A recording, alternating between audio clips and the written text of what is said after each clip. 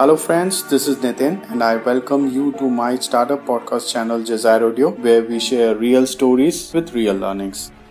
My guest speaker today is Karan Verma. Karan is the co-founder and director of FART Network, one of the leading investor network which handholds the early stage startups. Its current portfolio has over 15 plus startups and some of the prominent ones include Clear Dekho, Med Delivery, Nature Tattva, etc. Hi Karan, welcome to Jazair Audio and thank you for talking to us. Thank you Nitin for having me. Looking forward. So let me start with, according to you, what are the prominent or key mistakes that most founders do during the fundraising and how can they avoid or correct them? So we can talk about a number of mistakes founders make during raising capital, but I will share what I personally feel are the critical ones. So the most important one being is lack of having a business plan or no plan at all. This is a very common mistake which most of the founders who are raising their first round of capital will do. And the rest follows, which includes asking for too much of owner's capital, higher valuations, setting a lot of advisory equity, which later everyone realizes that it is a part of the first problem, which is lack of having a plan. So coming to your second part of the question on how to avoid or correct them is quite direct, which is seek help. Seek help from experts, find a mentor who can help you build a solid business plan. Because as a founder, you don't have that experience, so it's better you seek help. So that's my take on it.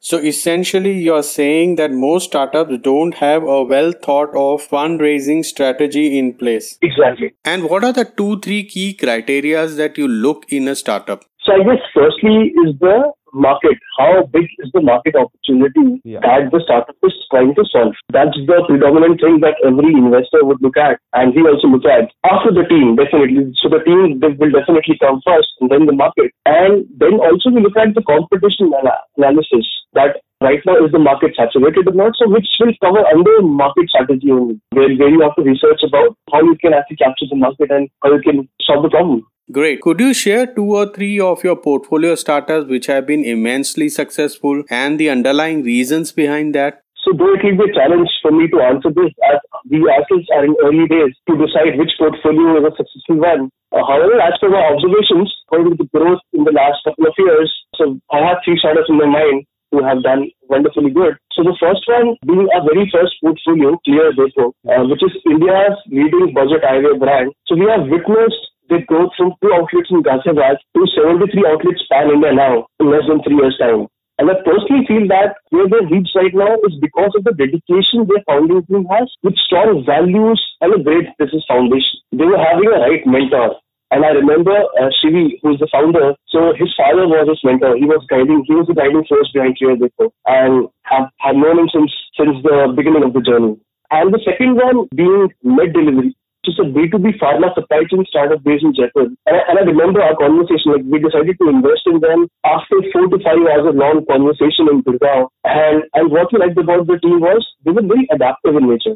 And they responded quickly in their business as per the market scenario. While we started as a B2C pharma delivery company in Jaipur, they shifted their focus in becoming a B2B entity which delivers pharma products from stockist to retailers, which is a much bigger problem to solve. And we could see an exponential growth during this pandemic situation as well, while many industries were suffering, but Med Delivery was transacting business between the stockist. So, and the third one I would say, it's quite tricky, but I will take the name of Nature Tattva for one simple reason. So Nature Tattva is it's India's first do-it-yourself organic cosmetic brand. So we have seen them grown from X to 10X in the last fiscal year. And what we liked about the founders was they know how to run a company in a real tight budget, and they lean with the resources at the time of crisis. So not every company can rely upon funding, right? So obviously, and running a FMCG business without burning capital is quite a difficult task to do. And luckily, they have been doing it for quite some time now, and they're still going. So these 3 are the startups who are doing fantastically well as of now. Okay, so to summarize, you are saying the key ingredients were that there were passionate founding teams who believed in perseverance, adaptability, and were predominantly frugal. Exactly, I guess bang on. These are the things that I wanted to say, and you actually picked it very well. Alright, now could you also share 1 or 2 portfolio startups which eventually failed and their underlying reasons? So just to give you a background, we have invested in 15 plus startups And luckily 10 plus transactions have happened in the last 6 to 7 months. Okay. As now we have been aggressive, so we pivoted it in October 19 to become an early stage investor network for the investment banking model. So as of today, we have one failed investment, to be very honest, which was a QSR startup in a tier 2 city selling chai at a very affordable price in competition to the small time tea sellers. Okay. So we, along with the founders, realized quickly that selling a cup of chai at rupees 10 from an outlet can never compete with a roadside thela, because there's a lot of cost involved in running a modular fancy QSR business. So the founders closed the business due to the lack of business viability issue. They had one operational outlet at that particular time, and the second one was on the go. They were launching it, but I believe it was a smart move between the founders and us that we took a decision on time rather than burning money and building another store. We realize it now. So that's how we stopped making the second outlet and we closed the business. Okay. Because of the business viability issue. So I would say that's the only startup which failed right now. Wow. In our portfolio. So as I mentioned, early days for us as well. We have got 15 plus portfolios as of now, and I guess 10 plus funded recently. Interesting. Please tell us the story behind the FARD Network Investors Meet. So they started in 2017 when we entered into this investment ecosystem with them. And at that time we were involved with multiple startups. We were advising and supporting them with building business plans, pitch decks, financial modeling, making them investor ready. And then we started conducting the FARD pitch, where we used to invite 10 to 20 odd investors and 5 to 10 startups we used to shortlist for the pitching in. And we did around 7 to 8 editions. And we successfully got 5 plus portfolios before we pivoted to becoming an investor network. Okay. So now we have got an investor base of 400 plus Indian investors, HMIs, VCs, and we have now started conducting FARD Network Investor Meets from October 2019.